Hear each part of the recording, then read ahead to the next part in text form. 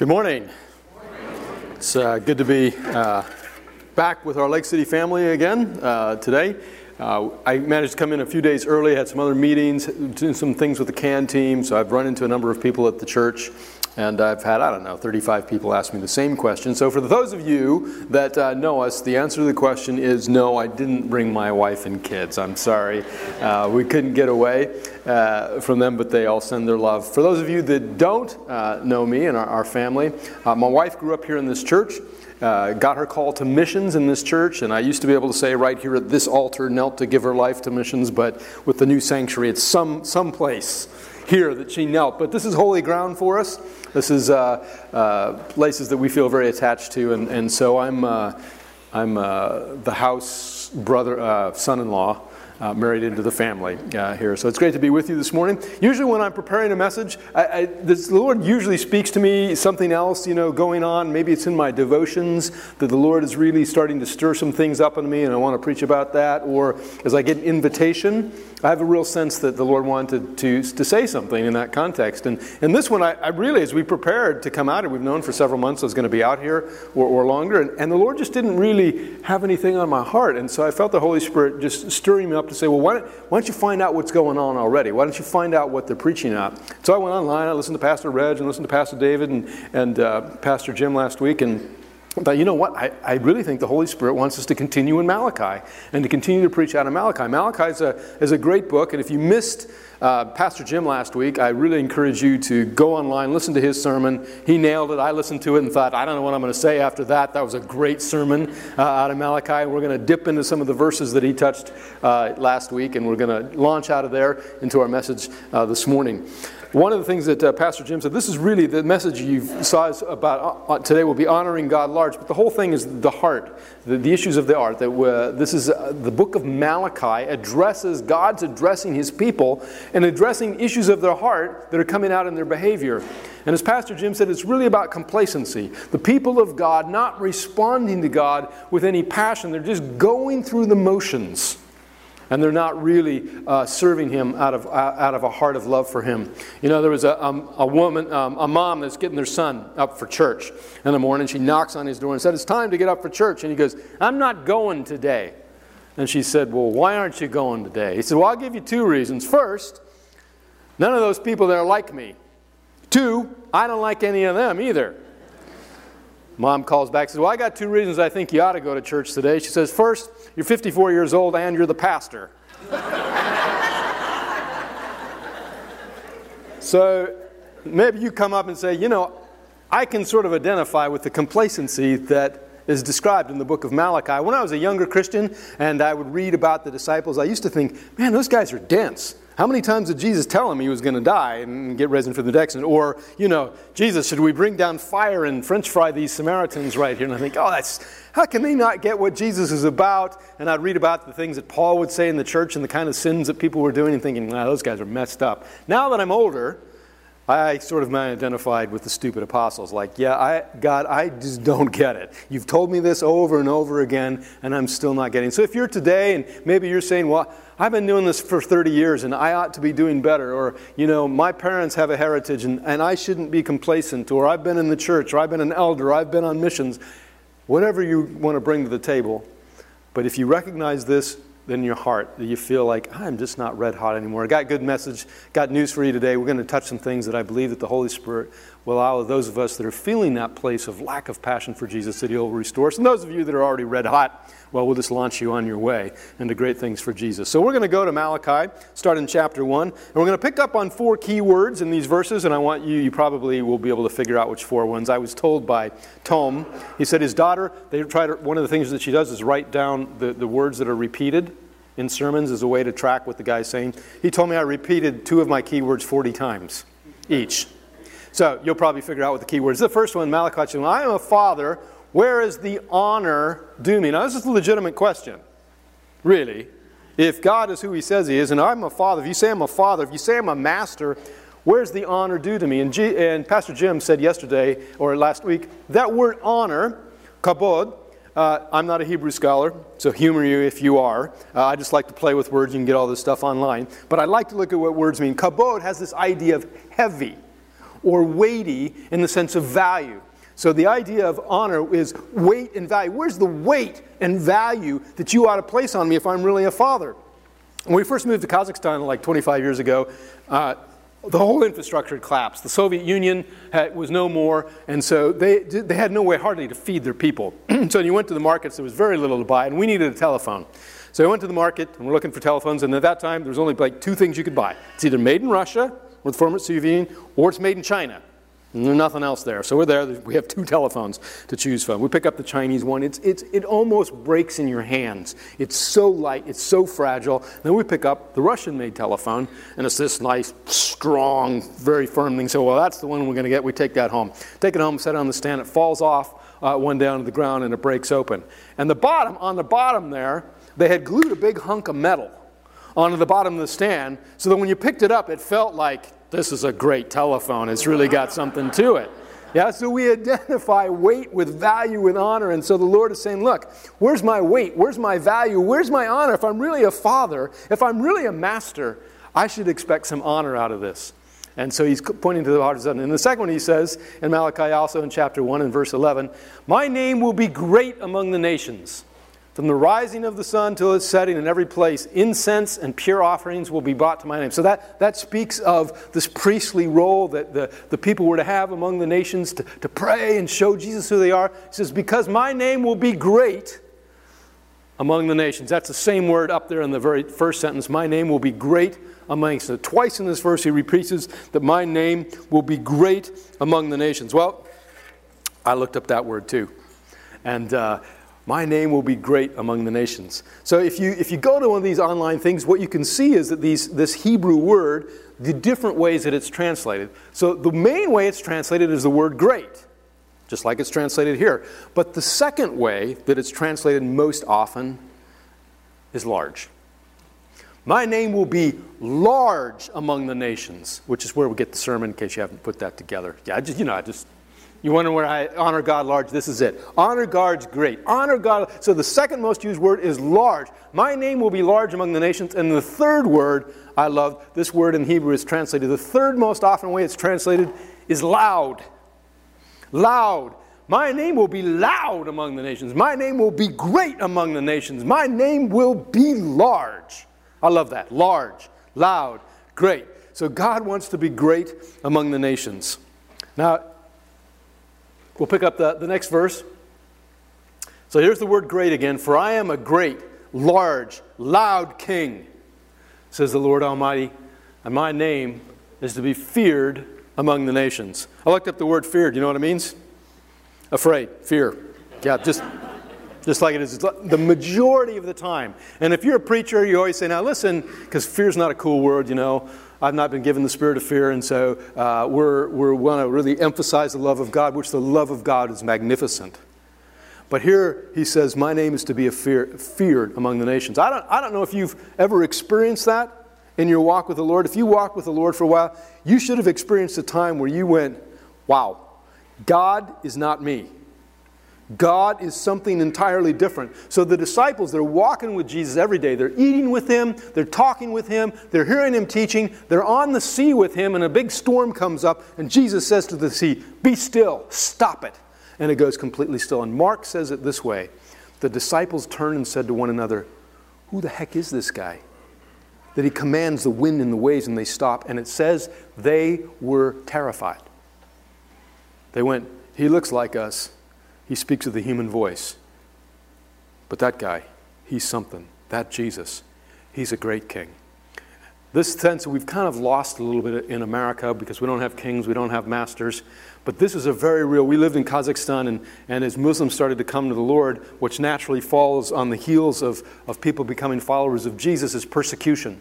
And so persecution wasn't everywhere, but it was always a part of the experience for a Muslim to become a follower of Jesus. And we had this lady, and she was telling us she was from a village. She was sharing her testimony, and her husband was there with her. And she was saying that when she became a follower of Jesus, her husband was just merciless in persecution against her. Her husband would beat her and would find her praying or singing. He would just beat her until she was black and blue. He would tear up their Bible and throw it into the fire, and she'd get a new one. Sometimes she'd try and go to a prayer meeting or meet with other followers of Jesus, and he'd lock her in the house. And she said, she was just telling us about this one time that I was praying, and I just was so filled with gratitude for what Jesus has done for me. I was just singing in the house, and it was winter, and he grabbed me by my hair, and he pulled me outside in the snow, and just left me there in the snow. And she goes, and I really don't remember anything. I just remember getting up and continuing to sing and going to one of my neighbor's house to get warm. And she said, a couple weeks later, my husband woke up in the night screaming. He said, "Help me, help me, help me." And he said, "My arms and legs don't move. I can't move my arms and my legs." And he'd had like a dream, but more like an open vision where Jesus said, "Why are you resisting me?"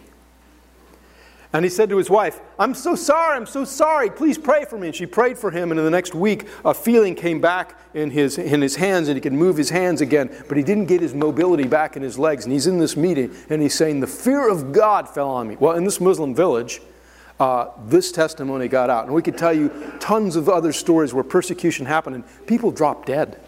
People dropped dead that were resisting the word of Jesus. And fear fed it. And this is what it said. It says that when the first church started, miracles and signs and wonders were being done, and the people held them in awe. They spoke highly of them, but they were afraid to join them. They went, God lives there among those people. We don't know what's going to happen if we show up, So there's something about this. But the thing I want to talk about here, just to highlight, so out of this fear, out of this respect, out of this awe, we have a great, great king. A great king, a large king, a loud king, a king worthy. Andrew Murray was a missionary statesman and wrote a number of books, and one of them was called The Key to the Missionary Problem. It was more than 100 years ago. He said, the key to the missionary problem is a personal one. There's so little enthusiasm for the kingdom because there's so little enthusiasm for the king. So little enthusiasm for the kingdom because there's so little enthusiasm for the king. See, if we solve this problem today, if you get nothing out of here, if you don't walk away with a passion, the missions to join us to give, but if you get this, I have a great king. And I need to be taken up with this king. Everything else will sort itself out. If your heart moves towards him as a great king, and maybe you're like me and you think, I'm feeling a waxing, a waning, I'm not in awe, I'm not thinking of him as large, loud, and great. I am just struggling to make means here. One of the couple just of practical things that really help me. I like to read the Bible. I love the Bible from Genesis to the maps. It's all good in there. But when I'm struggling about the great king, I just like to read the Gospels. I read about what Jesus did, and he raised the widow's son, and he quieted the storm, and he spoke to the Pharisees fearless, And he wasn't afraid of anything. And I'm feeling timid. I look at Jesus, and I get inspired, and I think, oh, Jesus, you are such a great king. And so when I get stuck, I read the Gospels, and I get taken up with my great king and in the things that he's done. The other thing I do is read about other men and women in faith, men and women that have seen great things and done great things for God. The great missionary William Carey said, believe great things, expect great things from God, attempt great things for God. And he did great things, and I read those stories, and my heart swells, and I get a bigger picture of the king. And the last thing, men and women throughout history that have really loved Jesus, they've taken personal communion. In their own times, they get the elements, they get the bread, they get the cup, and they think about it. And when you think about what Jesus did, when you think about his death on the cross, when you think about the suffering, when you think about his blood that was shed and that cleansed you and everything that you got wrapped in, it is pretty hard not to be stirred for the king. Not to go, that's a loud king, that's a great king, that is a large king. And so these things renew us. So there's these things. Where's the honor? Where's the glory? Where's the majesty? Where's the weight due me? Says the Father. And it says, because I am a great king. And the fourth thing he said, among the nations. I will be great among the nations. This theme of nations, this is the great stage. Listen, we practice at home, we practice in the church, but the big stage, the big game, it's the nations. It's always been the nations. God in the very beginning, he said, created heavens and the earth. He was over the whole ball of wax. It went south. He gets one man, Abraham, and he says, through you I'm going to bless all the families of the earth. David falls into sin with Bathsheba. What does God say? Because of what you've done, the nations will blaspheme. See, this whole gig, this whole thing that we do, it takes sight in the nations. We play out this following of Jesus, this great king, in the sight of the nations. So the fourth word repeated over and over again in Malachi is in the midst of the nations. I will be great in the nations. In the sight of the nations, I will do these wonderful things. And if you read the Psalms, you read the prophets, it's all about this. Now, how does this work? Really, practically, how's Lake City living out this greatness of the King in the midst of the nations? Well, it's a mystery, but you can figure out the negative, how the negative works. So some of you may, I don't even know if I pronounce his name right about America. Is it Jeff Bezos or Bezos? Bezos. Dave Bezos, head of Amazon. You may have heard he had just a ridiculously gross affair, getting divorced from his wife. Did it make the big news? No, it's like a blip. It's come here and gone. Why? Nobody really expects. He's a businessman. He doesn't know Jesus. But we claim that the living God's in our midst. We claim we serve a king that's risen from the dead, coming back and to judge the living and the dead. So if one of us messes up, it's all over the news. They're going to be good. Why? Because we say we know God, the living God. Do you see how it plays out inside of the nations? There are people in Kazakhstan that know what pastors done in America because they claim to know God. In the same way, when we follow God with a passion and get known, the name of God gets great in the nations. You may think you're just working here in Lakewood, Washington. Let me tell you, you're getting famous in the nations. I got a message from a guy named Doug that you have helped here in the Caucasus. And he wrote me this message, and he goes, "We are so thankful for the Lake City of Body. There are brothers and sisters here that know about you and your prayers and your gifts towards us, and they're thanking God. You're living out in the light of the nations. And I'm so great to be here for it. But you want to be more? You want to live bigger? You want to get more? Let's jump to the New Testament. This idea of honor. God says, where is my honor? The New Testament idea of honor is the word glory. It has the same word, doxa in English. It has the same idea of weight, of value, of majesty. Now, we tend to think of glory as like bright, shiny lights. Jesus went up in the mountains, and the disciples saw his glory, meaning like he was glowing in the dark.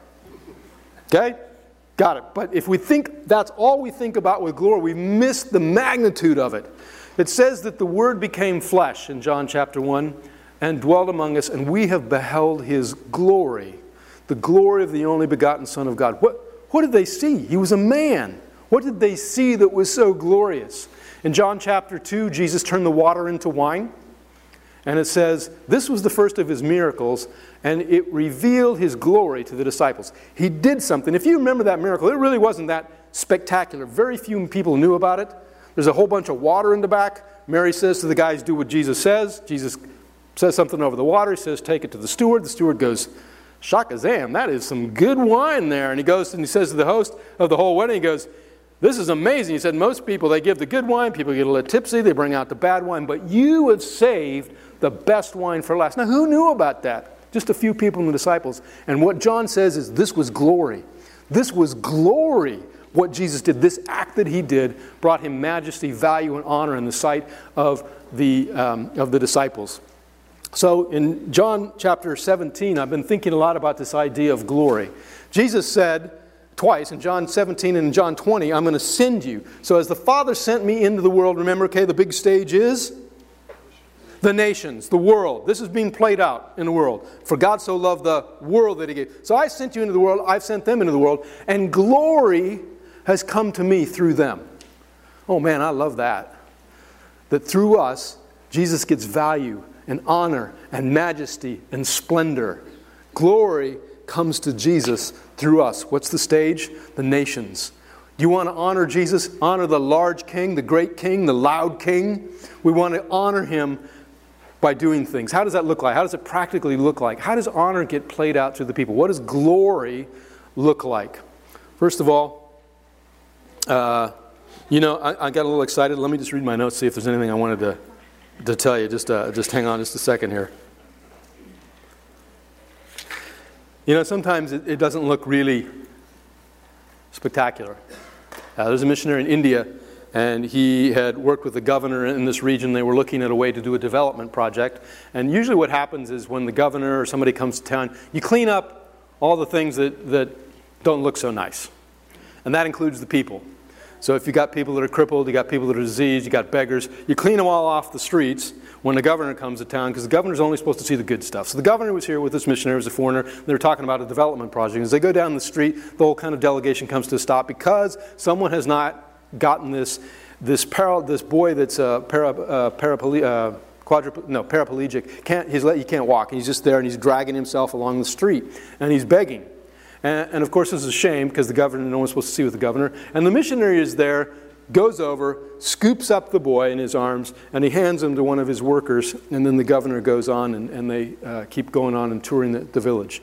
And so years later, this governor has been quite successful, and he is now elevated to the place of a minister, a cabinet-level minister, and he's in charge of foreigners and foreign affairs and oversees not only visas, but the foreign affairs department people that are coming to India. Now, this missionary has been working there for years, but his visa has come up, and the policies have changed in India right now. It's not favorable towards missionaries, not favorable towards foreigners, and so this missionary's, his case eventually gets bumped up to this minister, and he's standing in this minister's office, and he says, why you're here, and he explains the visa, and he goes, I've met you before, haven't I? Haven't we met before? And the missionary said, yes, sir, we have met. Years ago, you were governor of this district, and we were helping do some projects there for you. And he said, I remember you stopped and picked up a boy that was crippled. Where's that boy? Oh, he said, well, that boy, he's at our work. He's there at the school. We've educated him, and he's learning a trade. He lives in our community with us. Minister went, here's your visa. Stay as long as you like in my country. Glory through the gritty details of loving out a life. God can get glory through these things. So how does it look out that we would do this? It looks like the people of God doing the works of God by the power of God. You know, I've done this. This is my third service, and I keep looking up there, and it's back there. I could look over there. So the people of God doing the works of God by the power of God in the sight of the nation. This is the people of God. Now, I don't know if you've looked in the mirror lately, but I wouldn't be my first choice if I was God. I got something. I don't know that you would be my first choice either if I was God. You know, you look around and think, this doesn't seem like a really great plan. And yet, this is what God has done. He's chosen us to be the instruments of showing His glory, His honor among the nations. Jesus said, and glory came to me through them. So this is always, God is always doing this. Ephesians says God has chosen the church to make the manifold wisdom of God to the authorities and principalities in the heavenly realm. Through the church, through the people of God, God is going to do this crazy, crazy thing in the sight of the nations. He's chose you and me. We in it. Jesus said, the works that I do, you'll do even greater works because I'm going to the Father. Do you know what most of us say? We got some reason that what Jesus said doesn't really mean what the words say. Because that just doesn't make any sense. How can we do greater works? Jesus raised the dead. Yeah. Jesus healed the sick. Jesus preached to all the villages. Yeah. Jesus said, I didn't say it. Jesus said, the works that I do, you'll do even greater works because I'm going to the Father. So it's the people of God doing the works of God by the power of God. You know, I've heard a lot of sermons, and I probably preach some of these sermons that go something like this. Suck it up, Buttercup. Come on. Let's just get tougher for Jesus. You know, it's more like a sports coaching stuff. You get out there, team, and you pray, and you kick some devil's butt, and let's go win some people for Jesus. Yay! You know. Hey, that's nothing more than the flesh. You know, if we could have done that, what do we need Jesus for? If we're just on a religious sports team, we just like cheering one another. Now, I'm not saying that we don't need encouragement, and I don't say that we shouldn't be doing stuff, but this is to call us back to Jesus. We do great works for God by the power of God, because if it isn't the power of God, then it's just the work of the flesh. If we do what the world would do without Jesus, why should they praise us? Why should they see honor? Why should we see glory? It's the promises of God that hold the possibility of the impossible in the people of God. We got to do it by the power of God. We've got to do things by the power of God. Did I miss the picture of Africa? No, I didn't. Okay, it's coming up. And in the sight of the nations, I already said, this thing, it's a mystery. But we do this in the sight of the nations. And because we're called the people of God, He makes Himself famous. Now, when I was about 12 years old, I took a karate class because it was open at the YMCA. And I don't remember a whole lot about it except like doing push-ups on the concrete with my knuckles. And I'm not sure what that was all about. I don't know. But I do remember this one lesson that has stuck with me. And let's just say that this microphone is Clint. And I'm going to punch Clint.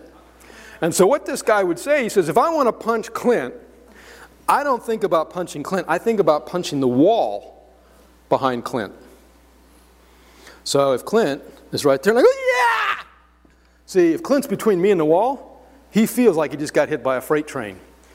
That's what it means to live in the sight of the nations. We do these things with the thought of, my life is going to be impacting the nations. My life is going to help God make famous. So you've got to live in the big context, because this is the context from Genesis to Revelation. It's about the people of God doing the works of God by the power of God in the sight of the nations so he can get famous. I'm a great king. I'm a great king, and I will be feared among the nations. Whoo, baby. We need the Holy Spirit to help us do these things. Practically, how do we do this? First, today, we pray large. Remember, the large comes from great. We pray large. We got a large king. We got a large, loud king. We pray large. One of our senior missionaries with Global Teams, he works among a Muslim people group in Africa called the Digo. In the Digo, the man sitting in the middle, this is in the Digo village, he's a Muslim imam. Now, in this part of the world, and many parts of the world, Islam is mixed with shamanism and witchcraft. He's actually like the witch doctor, is the best thing, but he's a Muslim witch doctor in the village. So he does lots of incantations. People come to him with mental problems or spiritual problems, and he does his stuff there in the village. So, and he's also an imam. He also teaches about the Quran. Well, our guy was going through the village, and this guy pulls him aside. And the village guy says, hey, I've seen you here before. You're talking about Jesus. He said, I got a problem. He said, my son is waking up in the middle of the night screaming that there are snakes in his bed. And I go in, and there are snakes in his bed. And I've done everything I can, and I can't get the snakes out. He says, we've actually moved out of the house. We can't even live there anymore. We're over here by the tree. We're sleeping under the tree outside the village because we don't know what to do. Now, I've heard that you believe that there's a God that answers prayers. So can you do anything? Now, this brother said to me, honestly, he said, I don't really know how to pray to get rid of snakes. It's not something I've done. He says, now in Africa, there's a lot of weird stuff that happens with these witch doctors and stuff. And I said to him, absolutely, we'll be back there tomorrow and pray, and you'll have no problems. He went to his guys that were with him. He goes, we've got to pray and fast. He goes, I don't know what we're going to do. This is a big deal. He's the imam in the village. And so they prayed all night, and then he got up the next morning, went out there, and he said, I yanked back the sheets of that boy's bed, and there was nothing in the bed. And I said, in the name of Jesus, I forbid you snakes from ever coming back here. And this went on for like 30 minutes, he said. The team would kept praying these things. Then they go out to the imam, and they go, all right, it's all done. You can go back. You're not going to have any problem with snakes. Sure enough, they move back into the house. Son goes back, never has another, sleeps like a baby, just the peace of God resting on this place. Well, you can imagine this caused quite a bit of stir when the imam, can't get rid of the demons in his own house, and the guy that follows Jesus does. So the whole village, Jesus gets famous in the whole village. Why? Because this guy prayed large. This guy prayed big. Jesus said, if you abide in me and my words abide in you, ask whatever you wish and it'll be done for you. By this my Father is glorified. By this my Father is valued. By this my Father is honored. By this my Father is getting loud in the nations if you bear much fruit. How big are your prayers? We sang a song and that if you say to that mountain, it'll be moved. Have you said to the mountain, will it be moved? Have you tried? Have you prayed for any stuff that's impossible? How big are your prayers? Pray large. You got a big God. Are you praying as large as the promises of God? Now, this is what's going to change the nation. 2 Corinthians says that in the light of those that are unbelievers, the God of this world has blinded their eyes, lest they see the light of the glory of God in the gospel of Christ. They can't see it. They can't see it. It's not a Muslim doesn't want to see it. It's that a Muslim can't see it. They need someone to pray. The word for revelation in the New Testament means to... The idea is like this. It's two-word, revelation. You've got something that's under a veil. You can't see it. Revelation means to take off the veil. That's what revelation means. Pull off the veil. Pull aside the veil. So they can't see it because there's a veil. It's prayer. It's prayer that opens the door for Jesus' love to be manifold. You know what I love about Lake City is that we pray. You guys pray. You got a ministry of prayer. We saw this firsthand. We lived in a Kazakh city for our first 10 years of ministry. Very dark city, 97% Muslim. Some of you have heard of our testimony. 5 years working, nothing. I mean nothing. We talk about Jesus. People would laugh at us. It felt like it was drooling. We start to talk and the words is kind of like drool. I'm not supposed to touch the microphone. Sorry, Dave. They drool just right down our shirt. Just nothing going on. And then 5 years into this, all heaven breaks loose. I mean, Muslims are falling under the conviction of the Holy Spirit, literally shaking in our living room. We had 2 girls knock on our teammate's door and open the door and said, we heard you know the way to God. Can you tell us how to become followers of God? Okay, so this stuff you read in books and you don't believe, right? So I didn't believe it. So I said, that's got to be the KGB. There's no way. I mean, that stuff doesn't happen in real life. You know, we pray about it, but you don't actually believe it when it happens. Kind of like when Peter, they were praying, for him to get out of prison. He knocks on the door, and they go, oh, it must be a ghost, because we're praying for him to get out, but we don't actually think he's getting... Anyway, so we were praying for this stuff to happen. When it happens, we can't even believe it. People are getting visions of Jesus. People, there was a woman that couldn't have a baby, which is a huge thing. The husband's family was telling him to divorce her because that's the only reason you get married, is to have a baby. And she can have a baby. God gives her... She gets pregnant and has a baby, and her whole family just freaks out and starts coming to Jesus. And God is doing this stuff, and I look back and I think, the only thing I can say, we had great strategy. I like strategy. We had great strategy. But it wasn't because of our strategy. It was because God did something we couldn't do. And I look back and I just think, Lord, what was it that was reproducible? The only thing that can be reproducible is lots of prayer. We prayed for 2 years. There was a prayer meeting every Monday night that went on for 15 years to pray for Kazakhstan to come to the Lord. We had fasting. We had prayer. We did prayer walks as a team. We had prayer teams come to us. We had people all over the world praying for us. And I believe it was a result of prayer. And God did something we couldn't do, and it was miraculous. So, in the case of the Kumuk, the Yakin, and the Nogai, what do we need? We need more prayer. How much prayer do we need? I don't know. I'll tell you when it happens. So, there's this very funny story to me. Moses gets called by God in the burning bush. So he's been 40 years out of Egypt, just living off of the nomad's life, and God comes to him in a burning bush and talks to him. And it's kind of funny because he's arguing with the bush. But so he talks to God and God says, I want you to go to Egypt and tell Pharaoh, let my people go. And you're going to bring them out and I'm going to save my people through you. And Moses said, what's the sign that you're going to be with me to go do that thing? God says, when you get back to this mountain with all the people, you'll know it was me. Okay, you don't find that funny? I find that real funny. Because that's not a big encouragement, Like, go do the crazy stuff, and if you don't die, then you know it was me. Yeah, I find that kind of funny. So how much prayer is enough? Well, when you see it, you'll know. When you see it, you know. When you start seeing Nogai, Akin, and Kumuk just following Jesus, and there's a movement, that was enough. Until then, let's pray large. Let's pray big prayers. Let's pray for the shaking of the nations. Let's pray large. Too, let's act large. Let's live big, live loud, live large for Jesus. Live lives that count in the light of the nations. Think about your life and what it's going to do. I told you that I'd give you some encouragement if you're struggling with complacency. In Revelation chapter 2, Jesus is talking to the church at Ephesus. And he says, I have this against you, that you've left your first love. But here's his exhortation to them. He says, repent. Look at how far you've fallen. He said, consider the deeds that you used to do, and then do those. Repent. Look how far you've fallen, and do the deeds you used to do. If you're struggling with complacency, can you remember a time when Jesus was like the best thing that you could ever think of? You couldn't wait to get up in the morning to talk to him. You couldn't wait to talk to him. People thought you were nuts. Your family thought you'd kind of lost a little thing, was looking for psychological help for you. Can you remember that day? What was it like? What was the Bible like to you? What were relationship was like you? Jesus says to the Ephesians church, can you remember those days? Can you remember what you did? Do that. Do that stuff. Live large. Now look, I get it. It's not just about the stuff, but something that Jesus, these are the words of Jesus. This is the church that he said to Ephesians. This is how you get back to first love. Do the stuff again. Live large. Act large. If you're struggling with complacency, live large.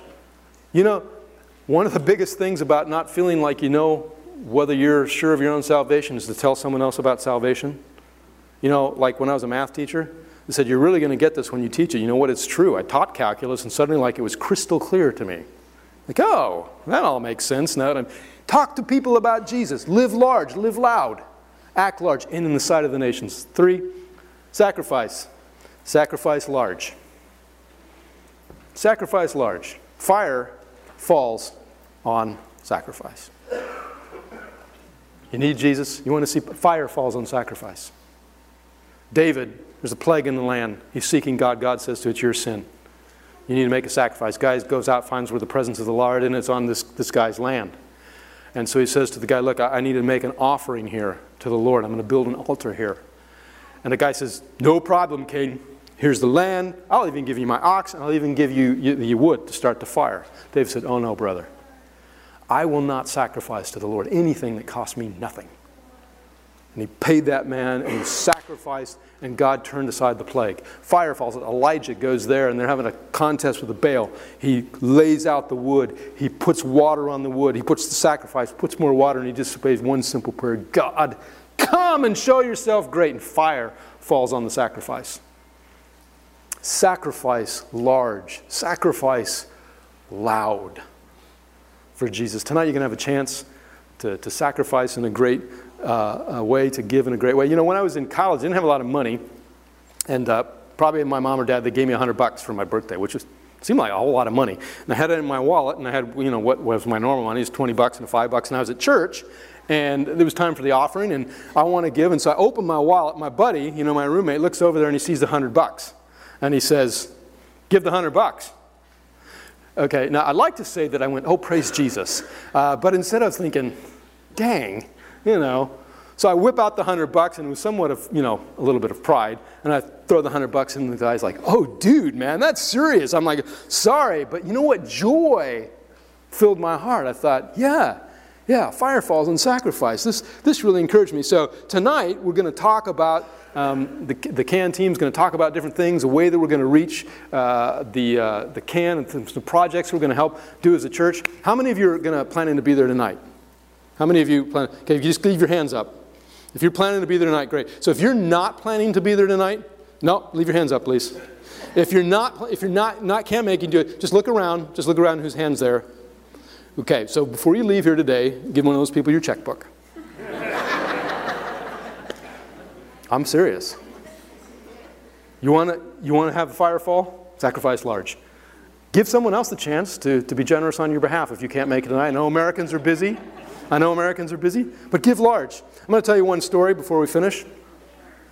We now have the chance, the opportunity at Global Teams to send some workers, and you'll hear about it. There's a guy named Timur. You'll hear more about him over the months, because Lake City's going to kind of partner with us in helping Timur. But the director that we've got is a man named Maqsad. And Maqsad was a Muslim in Karakalpakstan, Uzbekistan. And he found out when he was 12 years old that he had been adopted, that his biological parents had not raised him and given him away. And his life just became unraveled. It was devastating to him to find out that his parents had given him away. And he was filled with such anger and lack of peace at this that he went to the imam, submitted himself to the imam after a couple of years and said, I want to be a disciple of you. I want to become a Muslim disciple. And so he was going to the madrasah, and he was studying the Quran. But he didn't find any peace. There was no joy in his life, and he was just being consumed with anger. He said, I used to go out with other guys that were disciples of this imam, and we'd beat up non-Muslims, you know, and it just some way to get our anger out. It'd beat up the Koreans and the Russians that happened to be around there in town. And he says, but I didn't. So when I was boxing, I'd give him all this anger and energy to boxing, and I became a pretty good boxer, and I would go to this gym, and this boxing gym, and I'd be practicing, and I got good at it. And there was another guy that would box there, and he had also been a Muslim, and he was a follower of Jesus. And he said to me, hey, I hear you're the disciple of this imam, that you're wanting to become a Muslim teacher. He goes, yeah, I am. He goes, so you learn your prayers in Arabic, is that right? He goes, yep, learn my prayers in Arabic. He says, do you speak Arabic? Do you understand Arabic? And Maqsad said, no. He said, the guy says to him, so what, God can't understand if you pray to him in your own language? You have to learn Arabic? And he's a little flustered, because he's like, yeah, every Muslim knows, you know, Arabic is the language that God speaks. You know, Allah speaks Arabic.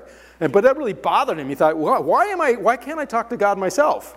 You know, why do I have to learn through Arabic? I don't even understand. And so he'd have this back and forth with this guy over a period of months. And one time the guy says to him, and they talked about different things. One guy said, hey, listen, Maqsad, I want to tell you something. He said, God loves you.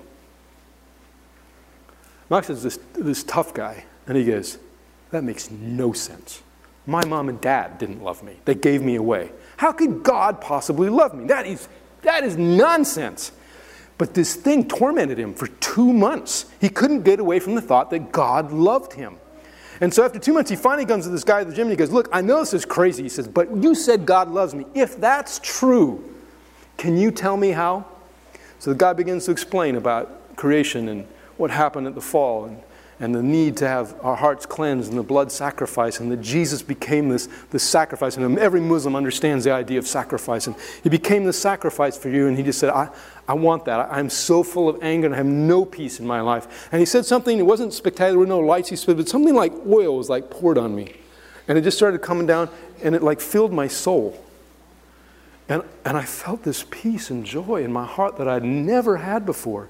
And he said, and in that moment, the Holy Spirit gave me the gift as evangelist, and I started telling every Muslim I could think of about Jesus, about these things that I've experienced. And he said, and then I looked around, and there were like 97 districts in my region, not like counties or something like that. He said, I want every county to have some people in it that know about Jesus that can tell people. And in 2.5 years, 3 years, I can't remember exactly, they planted a small house church in all 97 of these districts where people were Muslims before. Now this gathered quite a bit of attention, as you can imagine, and the police were on him. He was in prison, he was in jail 3 times.